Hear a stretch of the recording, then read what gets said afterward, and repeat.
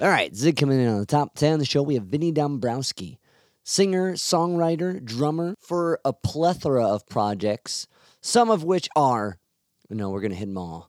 Crud, Diamond Bucket, The Lucid, The Orbinsons, Son of the Prediction, Spies for Darwin, The Mary Pops, Scarecroppers of Soul, Loud House, Warp Drive, Plain View, VU, and most notably, the band Sponge.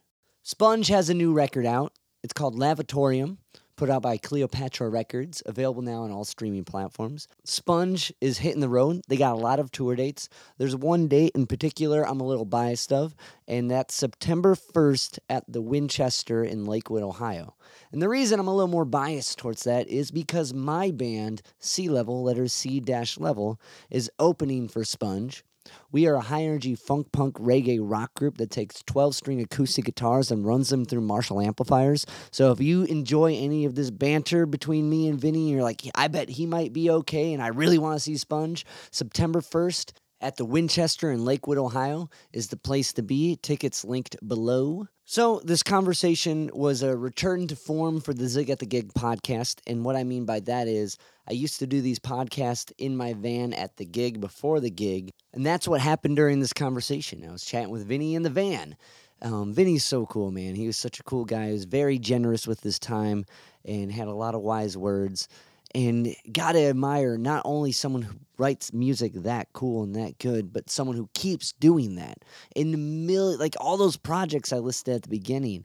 It's a lot to manage, but also a lot just to try to do and do, you know? So this was a really cool conversation, and I'm excited to share it with you guys. A few things I gotta plug at the beginning before we get to that. My band, C Level, letter C-Level, has a couple cool gigs coming up. In October, on the 7th, we are opening up for MSSV, which features Mike Watt from the Minutemen at the Beachland Tavern. Also, October 19th, at the Grog Shop, we are opening for the band Pacifier. And if you can like, rate, review, subscribe to the podcast on any of the podcast platforms, it helps me keep talking to cool guests like Vinny. Once again, September 1st, the Winchester, Lakewood, Ohio, Sea Level, and Slim Ross and the Rumble opening up for Sponge. It's going to be an amazing night. Please come hang out with us. And here we go. Here's my conversation with Vinny. Okay, so to get into it, I wanted to ask about Loud House a little bit. Or even before that, I did doing my research. You kind of bring up a lot that the volume of music is really kind of what moved you in a way.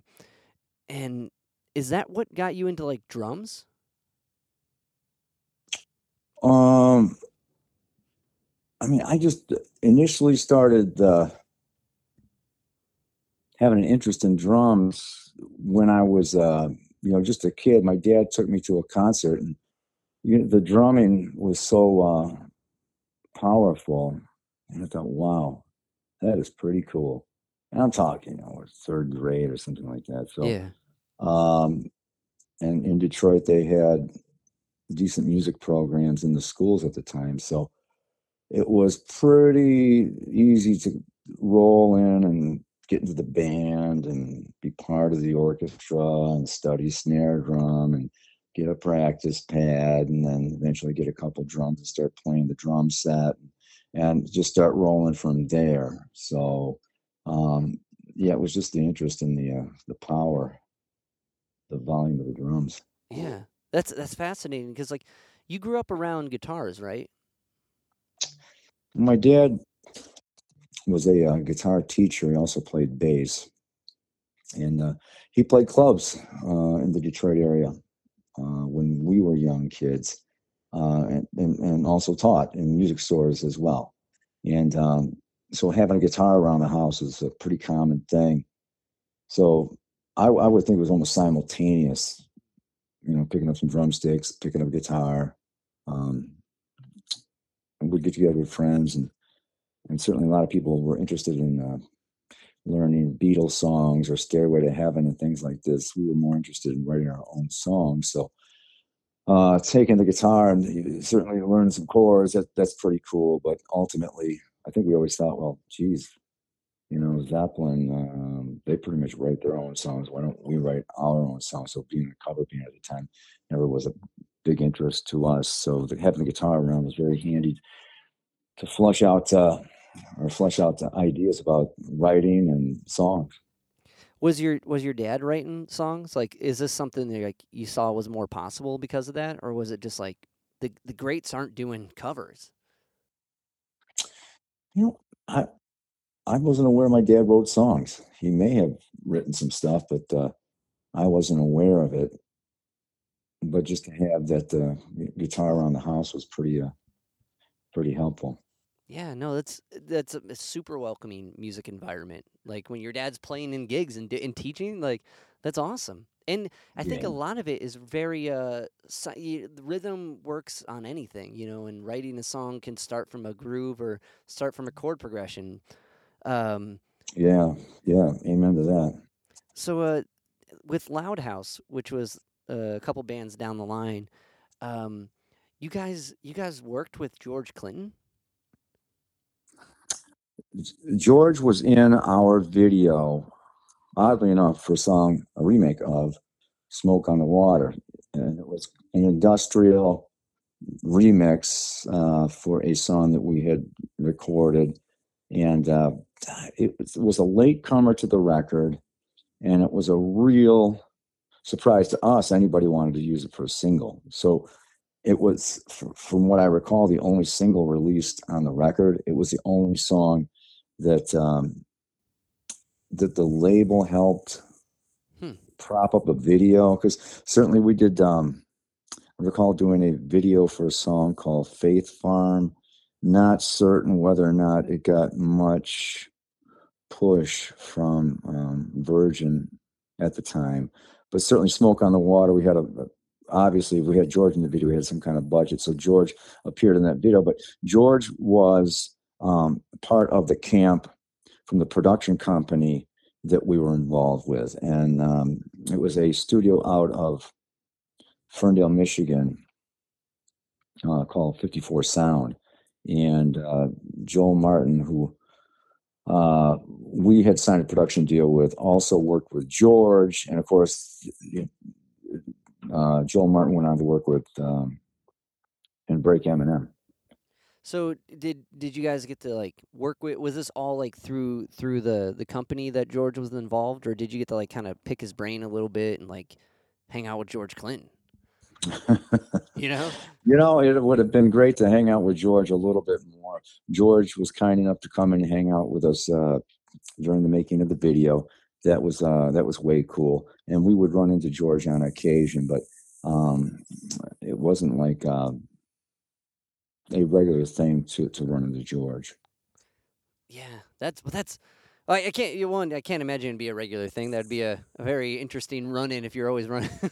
But that's Oh, special thing, yeah, for sure. um another thing I found. You guys went on tour with the Bad Brains. Well, I'm certain there were some dates that we would do. I definitely recall doing some dates with the Ramones back in the early days of Loud House, and definitely would have made sense for us to do a date or two with Bad Brains. But yeah, we were out there doing just tons, anything we could possibly do, we would do. But that band did not do a ton of touring. Oddly enough, I recall going out to the West Coast to do some dates, but a ton of one-offs. And us being in Detroit, you just drive 5, 6 hours in any direction. Whether you're going to Chicago or Toronto or Cleveland or Findlay or whatever, it's all kind of right there. So it was really easy for us to hop in a vehicle and get out and do one-offs. That's awesome, and I agree. It's a good like Cleveland and Detroit. Like you're not far from Chicago. Like you're kind of in the epicenter of a lot of things, so it Yeah, makes weekend warrior dashing is like possible, which is kind of awesome. Like, totally. but that's cool. So even if it was a one-off show, like, do you recall anything from playing with Bad Brains? I just remember down the line going to see JR or Yeah, HR over at St. Andrews Hall. Yeah. back in that time period, which was always very cool. But that group certainly was one of the seminal groups of the time. I think that it was such an interesting point in music with groups like Bad Brains and Jane's Addiction, the Chili Peppers, or Helmet, or these bands seem to be just pretty important bands, or um, the Melvins. Yeah. These bands were just huge bands, maybe not record sale hit bands that we understand hit songs and hit bands to be, but just pretty musically important to the musical landscape at that time. Definitely, definitely, and the founding fathers of founding people or fathers and mothers of a lot of bands that came after, and like to be playing with like Bad Brains and the Ramones, and like that's in it, man. That's so cool. And like with Loud House, one thing I really like diving into that record, it hits upon a lot of different things. It's like a blend of all these different sounds, but Sure. it's uniquely itself, and like it seems like the product of being around all those like cool other bands, and when everything's kind of changing in a way. Um, so that goes and that dissipates, and then like you're working on a new group, and you're just writing songs, which eventually becomes Sponge. But like during that time when you're like just writing tunes, and were you writing tunes before you met the brothers and started recording in Michigan, or did that be happen because you met them and had an outlet to record them? Well, I came off the road with a band in 1988, I think it was, somewhere around there. And I came back to Detroit, and that's when I met the brothers. They had a band called Murder City. And so we got a band together and then found Kenny, the singer of Loud House, and started this band, Loud House. Because I think it was initially maybe Murder City for a minute. Then we're like, nah, we can't have Murder City. So we decided to call it Loud House. And that's when I met the brothers. And then when Kenny from Loud House left the band after that first record, let me backtrack for a second. We were making a second Loud House record with Kenny when he left the band. And I think had we finished that record, it would have been a great record. And it was nearly completed. It was nearly mixed, and it sounded fantastic. But Kenny left the band at that time, so the whole record was scrapped. And that's when we just started recording. And we were looking for a singer at that time too, but we could never find anybody that we liked. But we kept writing and recording, and I was singing on the demos. And that's kind of how the Sponge thing came about. We just decided, well, let's stick with me singing, and get a permanent drummer. Mm. Did you did you have like any prior like I imagine like growing up with music and guitars around, and like singing kind of comes hand in hand, you know what I mean? Like but it's always like the singer necessity. It's like them and the drummer. You're kind of killing it. You can do both. Are always the guys missing to make the good band. Um, but like, did singing like did it come natural, or was this kind of like the process of you finding your voice? Well, no, unfortunately, nothing ever comes real natural for me. I think the writing thing was always something that, if anything came more naturally to me, it was writing. And I never expected or planned to be fronting a band, but just because it worked writing wise and it worked making the demos, it was just okay. Let's just start doing this now, and it seemed to work. It seemed to be believable. Um, Everybody was pretty excited about the group, and yeah, we just took it from there. Do you think it's like one of the because it is a big left turn from Loud House, musically. I mean, there's the attitude. I think that's still there. That's kind of in Sponge, but because it was such a left turn, do you think that made it kind of easier just to like freeform write whatever, just like write tunes because there was no kind of like album to follow up per se? Well, there was never any restraint, and that was the thing about that moment in music and that moment in time. it was an incredibly cool free for all where bands could go, you know what? We don't need to be like LA hair metal. We don't need to be punk rock. We can be anything we want. And it was a great moment for music because you got bands like the Chili Peppers back in the day, or Fishbone back in the day, or Primus coming on the scene back in the day. And these guys were doing what they wanted, and it didn't fit any mold. The difference was labels started to really go, we're going to start supporting this music. And these bands come away with major record deals. You know, we remember Nirvana being on Sub Pop, or and they what was it Geffen they signed to, or I think Primus signed to a major Interscope, and then um, the Smashing Pumpkins were on Caroline, from what I recall. So, and then they make a move to Virgin Records, I think it was. But it's like it was really a great time to do whatever you wanted. You could experiment and just kind of do your own thing, and labels were really getting it because I think people were ready for a change. So Sponge doing what it was doing, it wouldn't make any sense for us to do what Loud House was doing. We're like, Loud House could do whatever it wanted to do, and we're going, Sponge can do whatever it wants to do. And we did. We wrote exactly what we wanted to write. It was because no, that totally makes sense, and like it's interesting because coming kind of from like I mean, because you're in a plethora of bands that all have very distinct styles, and like but in the end, it's a lot of it. It's all coming through you to some degree, at least different as or at least part of the writing for a lot of these projects and a lot of like bands you work with. So like that's what I mean. Like when it's one individual kind of.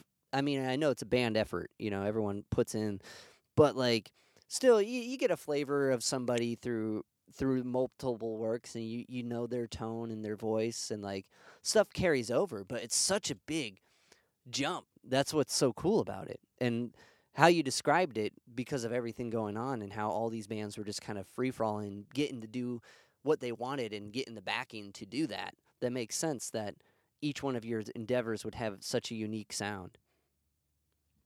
Yeah, that's a good point. It really just comes about or comes down to what do you want to do? Yeah. And you decide what you want to do. And it's usually based on the fact that you love what you do. And you just go do it. And at that time, it really seemed to work. It really seemed to resonate with people. And that was about it. I mean, we weren't writing songs that were like songs on the radio.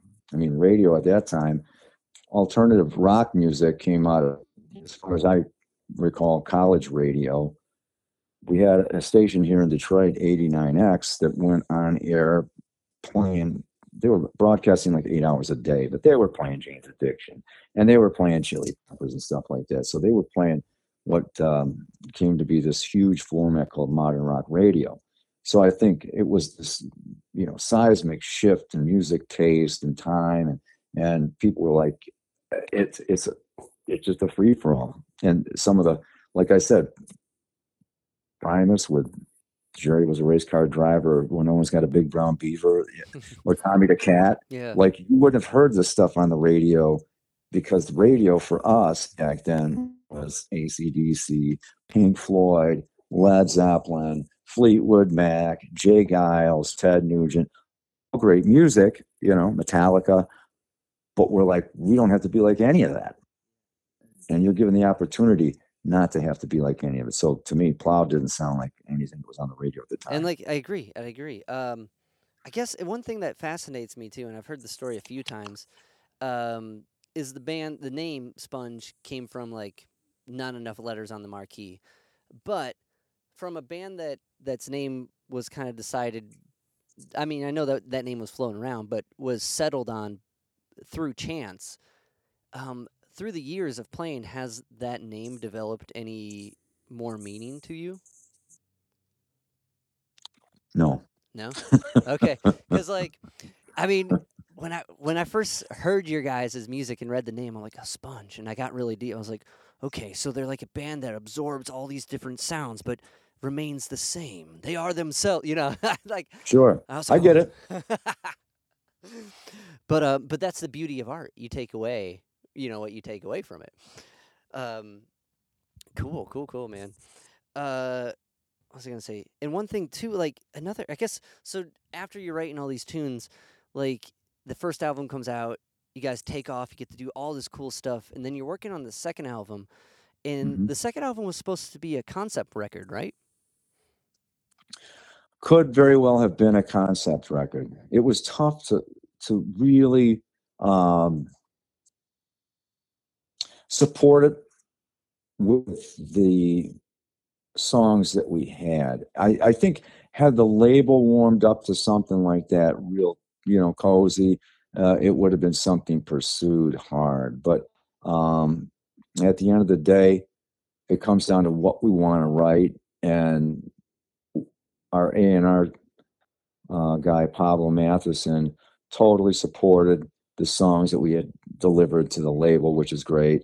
And the label accepted what we had turned in, and we had toyed with the idea. I just don't think we naturally had the songs to back that up in a strong way. And there's no reason to sit there and go, concept record. Many bands have done concept records and done great concept records. I just don't think it was our time Hmm. for a concept record. No, it makes sense. It's hard. It's hard to like get a through concept and have each track hit. You know, eventually one's got to support the song, like the narrative of the thing, and that's at a Oh, record label. That's tough. yeah, for sure. And at the end of the day, we're going, what's the strongest songs? Yeah. So if a song that may have been supportive of a concept record was something that we would consider, but yet was not as strong as a song that maybe wasn't part of the concept record, we're still going for and I'm not talking radio strong songs. I'm just talking about strong songs. To me, radio songs are strong songs, but there's many radio songs that just are not strong. Yeah. Oh, I'm sorry. They're strong songs, but yet not radio songs. So, to me, they all got to be strong songs. They all need to belong on the record. And if we didn't have the strong songs to support a concept record, I was willing to live with that. Yeah, no, that when you especially following up a big album like that, you really got to pick some moves like that. And like it's tough. It's tough to hit like a narrative thing and have all the aspects work perfectly. Correct. Yeah, sure. Yep. Like so and another like the jump ahead to this most recent record, which is fantastic by the way. Like I loved diving into your guys' career, or at least your career through all these different projects and like hearing from beginning to end. Like Stitch is such a tight opener, man. Like this harmonies on that. Like Oh, thank you. so with diving into new works like this, is it still you kind of coming up with demos and sending it to the guys, or what's the process look like now? Well, yeah, I mean, it is kind of like that. The songs like Dead Highway, um, Socially Distant, Fits My Addiction, that stuff. Like when I finally had some decent roughs of that, I shipped them off to Andy Paddling. I'm like, start chiseling away on this and come up with some stuff. And that's one of those records that was made during the pandemic.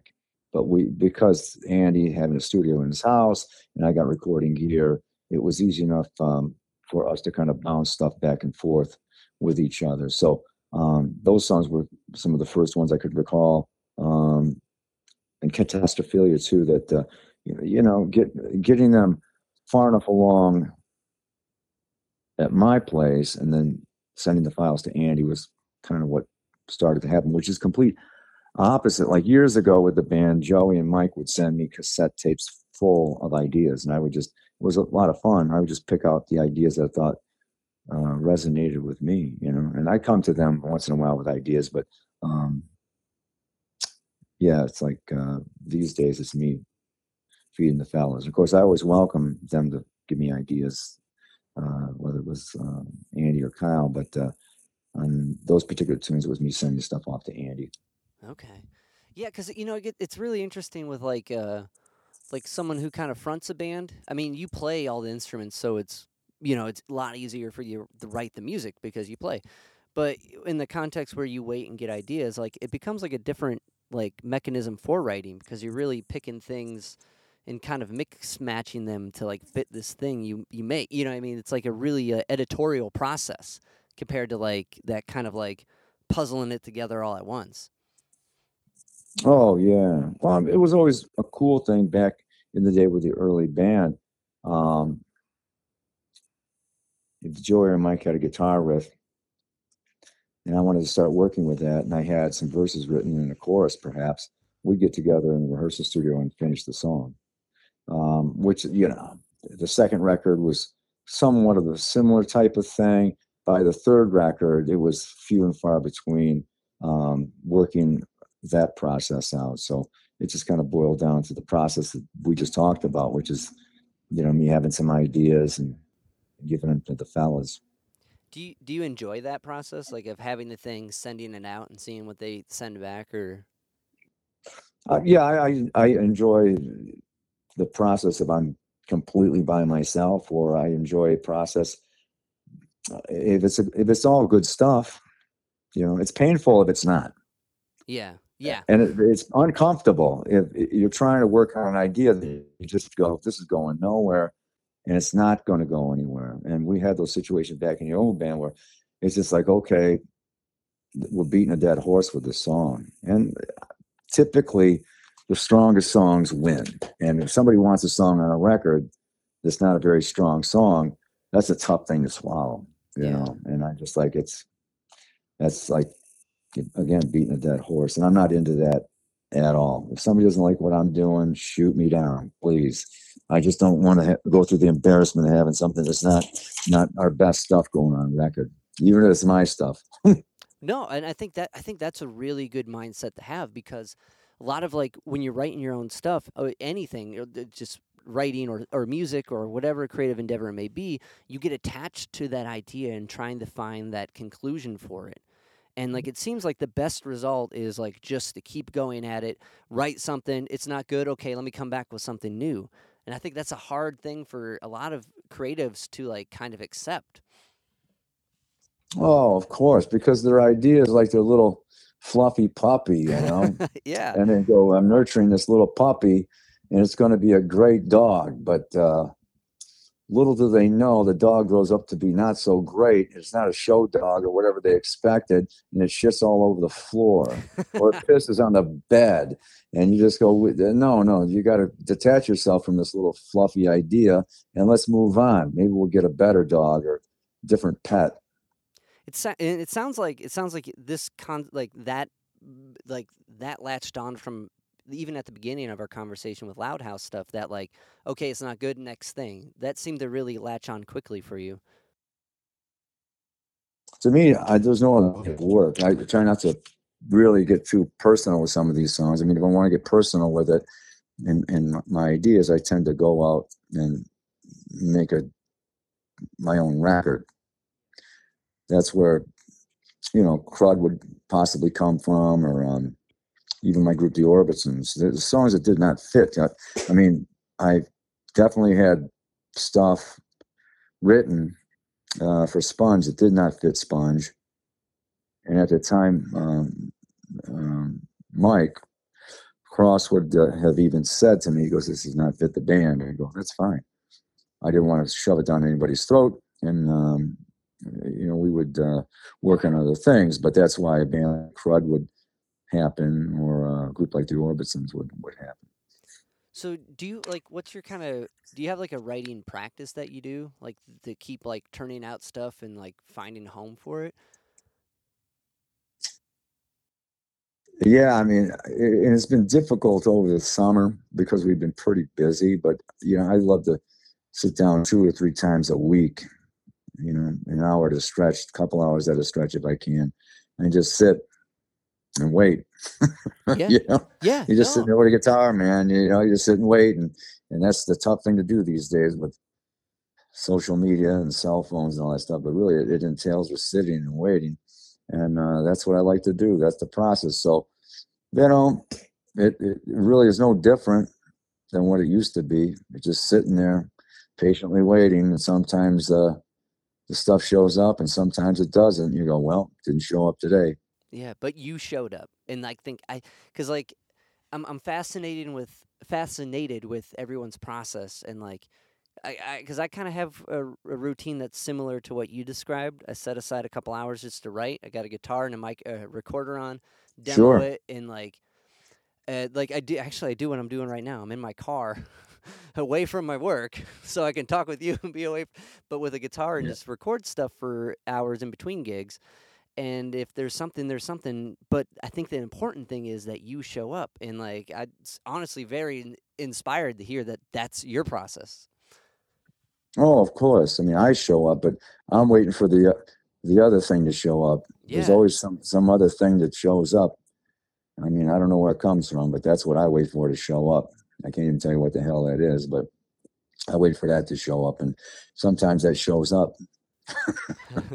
But that's awesome, and I think that's critically important. And like then that other aspect of knowing it's not good, just wait for it again. It's the fishing philosophy, I guess. Like, Yeah, and at the end of the day, the song thing has always been the thing that's made it all possible, and that's why I can't neglect that for long. yeah, I can't neglect the writing process for long because it's something that you practice. It's something that you do, and you can't. And some people, they only write when they make an album. I go, well, more power to you. To me, it's really kind of the more you do it, the better you get at it. And yeah, you just compile ideas, and it's to me, out of anything, it gives me the most satisfaction. I definitely agree with that, and I think that's well said. What I guess kind of like you mentioned like personal songs and Sponge, and on this new record, Sorry felt like it was coming from a real personal place. Yeah. So there's one. Yeah, it certainly personal in content, but some sometimes you got to remove yourself from a song, and you can't take the criticism personal. I think that's just to clarify what I was talking about before. Sometimes people get so attached to the tunes, it's like they think it's such a great idea, but it's really not, and they take it personal when it's not ultimately finished and or recorded by a band or the band. So yeah, that certainly is a different kind of personal thing, but Right. sorry on a personal level is very personal. On a lyrical level, yeah. Yeah, yeah, yeah. Well, you diving through your narrative, I was like, oh, well, this new record is just as potent as every other. And one more question with this new record, you guys re-recorded Plowed. Is there a particular reason why?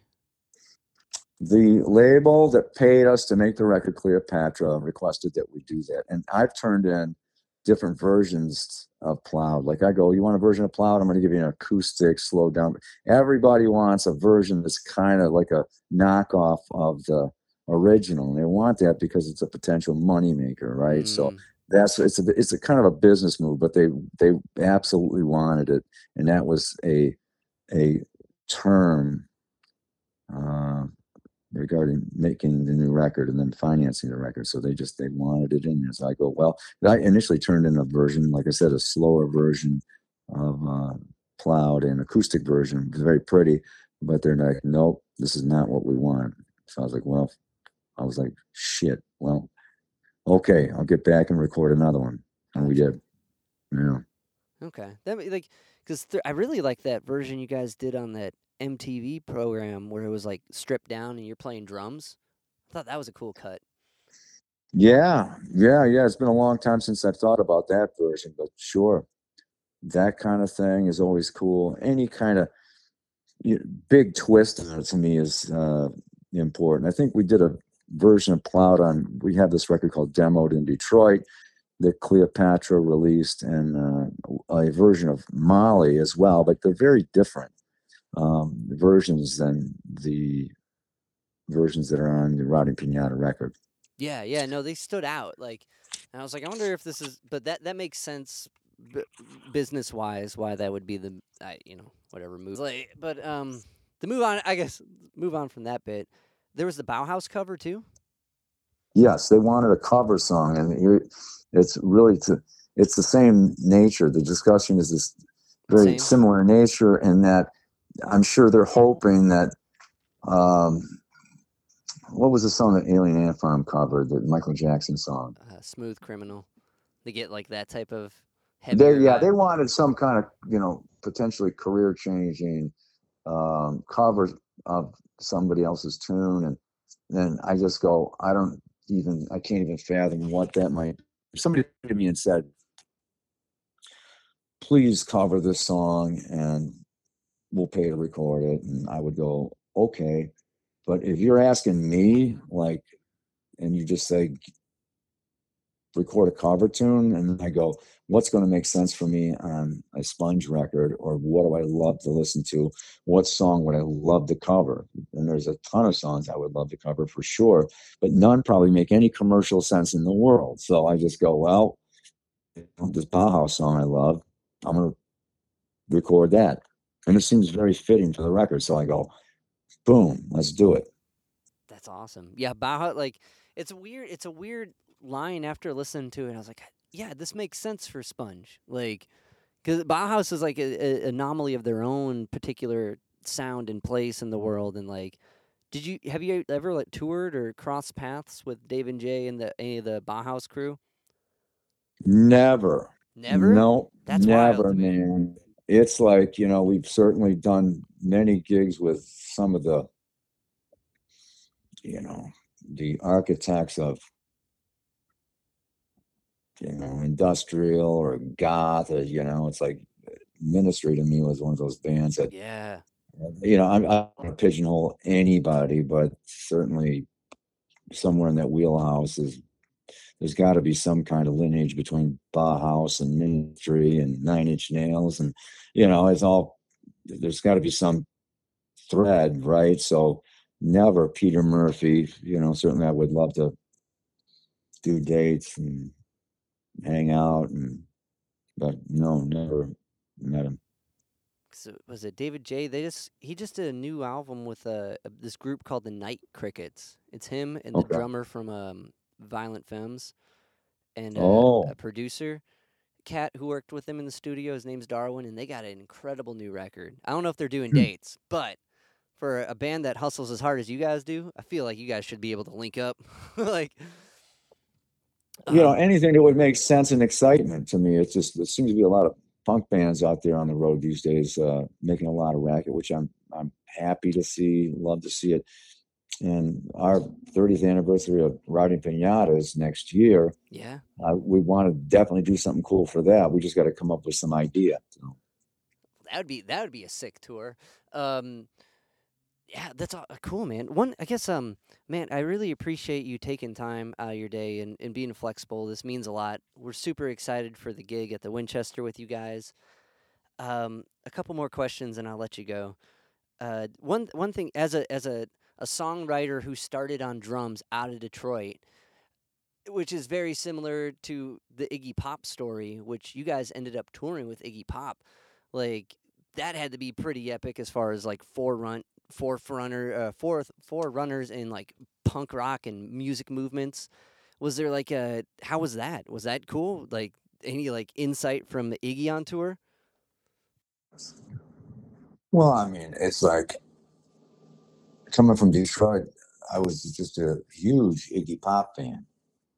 And being a part of that Roar tour, which was just an incredibly diverse, sick lineup of like the Bloodhound Gang was the first big tour Seven Dust ever did. Reverend Horton, Iggy Pop, like you couldn't have put together a crazier, more diverse, kick-ass lineup. The problem was the tour was eventually when it went on sale, it went on sale too late. We didn't have enough setup time for it, so the first group of days really like not well attended. Then Iggy injured himself stage diving after the first couple of dates, so he dislocated his shoulder, and he was also, you know, pretty pretty crabby guy at that time, and because of that, he just was not a happy camper on that tour. So it was that sucks. But it's still cool to be that have that like experience, even though like a rocky start. Did it pan out in the end of it? Oh, of course, yeah, Yeah. we had many many great dates, and I wish I could tell you that I was hanging out with Iggy or embraced by him, but I know that, and he talks, he's brought this up in his. There was an interview that Anthony Bourdain did with him. I think it's in some new book that Iggy put out. They talk about that Roar tour, and it's one of those things to where it's like he mentioned that everybody was there to see something. He called it some band called Sponge, and he actually wanted us to close the show, and I'm like, nah, you're Iggy Pop, man, you got to close the show. I'm not going to close the show, Yeah. but yeah, he was just like kind of put back because he felt people weren't there to see him.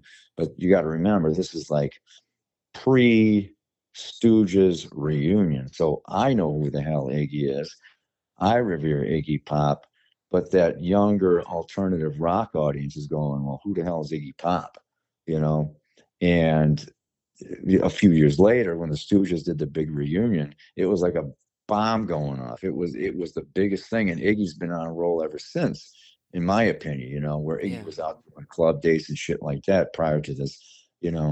His career, in my opinion, just flourished after the Stooges reunited. So, I certainly wish, I look back at the Roar Tour, I wish there was some kind of dialogue between Iggy and me, but there just wasn't. I think he felt more like we were a threat at that time than a touring partner. Gotcha. Well, I appreciate that answer more because it's honest. You know what I mean? Like Iggy's a guy. He's a guy who's gonna worry about stuff, and like you're right. Like during that period before, like there was a lot of wild Iggy records, that maybe didn't hit the same way as the Stooges did. So that No, they certainly did, but that's what other people, I think the general audience might have thought. But I was an Iggy fan all through the 80s and all through the 90s, man. I love what Iggy did. And I personally liked what he did better during his solo career than what he did with the Stooges, which is a weird thing because most people from Detroit go, the Stooges could have done no wrong. But I just think Iggy came into his self when he was doing his own thing. It was just, I love his lyrics. I love the songs he's written. I just go, the shit was great. And that's why maybe I'm an anomaly. Most folks would go, what happened to Iggy? It's like most folks go, what happened to Sponge after the first two records? Well, we've still been out there touring and making records. So, yeah. even though most folks thought we just disappeared off the face of the earth. Well, no, I definitely agree with you. Cause like Free, one of Iggy Pop's like it was like his second last record. I thought even the latest one, like I think is he's at the top of his game, and he's got away with like lyrics that are just simple and complex enough that you're like it's right there. You know what I mean? It's like the Hank Williams of lyrics. It's simple, but when you try to write something that simple, you can't. I mean, Yeah. you can. I mean, Okay, I'll put it. Well, I'll say I. no, I mean, I agree with that. I think it was pretty clear what Iggy was doing because when Iggy was out making music, doing live dates with the fellas from Queens of the Stone Age, it seemed to me that those performances were more Iggy solo career stuff. And this most recent record that Iggy did was more of a Stooges record. That Free record was something like free from the constraints of the old Iggy Pop. And this most recent record, it almost reminds me of a Stooges album. I agree with you with that. It's got like that punk undertone. It's got like that kind of blocky like well, Yeah, like it was it Frenzy. Frenzy's like such like yeah, a rockin' tune. I So I I agree agree. with yeah, that's well said. Awesome, man. I guess one more question, and I really appreciate your time, Vinny.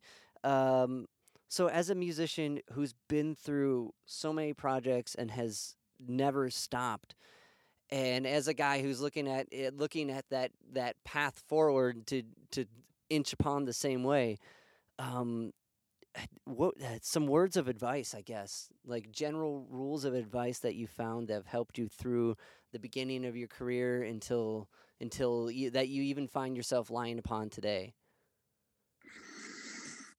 Well, that's really just one thing. All And in right. this day and age, with tribute bands, cover songs, all that kind of stuff, that's not why I ever started doing what I do. And the only thing that's ever made whatever career I have is writing songs. And that barometer that I've had, which is like, do you love that song? Do you love writing what you do? That's all I got. That's all I know. I go by, do I dig what I'm doing? And that's it. Or do I dig the thing that we just recorded? Or do I dig the way the band's playing? That's all I know. It's a very simple thing. Do I love it? That's it. So I got to live and die by that, because I can't sit here and try to scratch my head and go, well, what's my next interesting move that's going to Yeah. make this? I'm not that guy. If somebody else comes to me and tells me what to do, maybe I could get my brain wrapped around it. But I'm going to live and die by going, I got to love what I do. And I got to have that North Star, so to speak. I got to go, what's my North Star? That's it. That's shining stars. What do I love to do? That is basically it. And my advice to anybody that's doing this, you got to rely on that. You got to rely on your love and your gut. And that's it. That's all I got.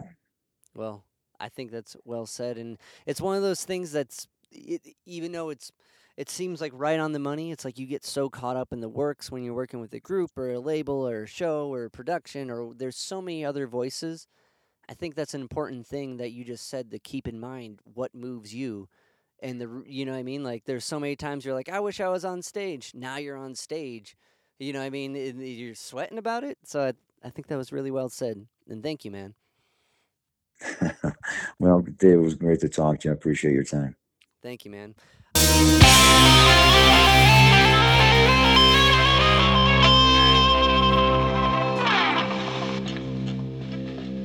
Yo, Spike Spiegel here. You just listened to Zig of the Gig podcast. Keep riding the bebop. See you, Space Cowboy. Bang.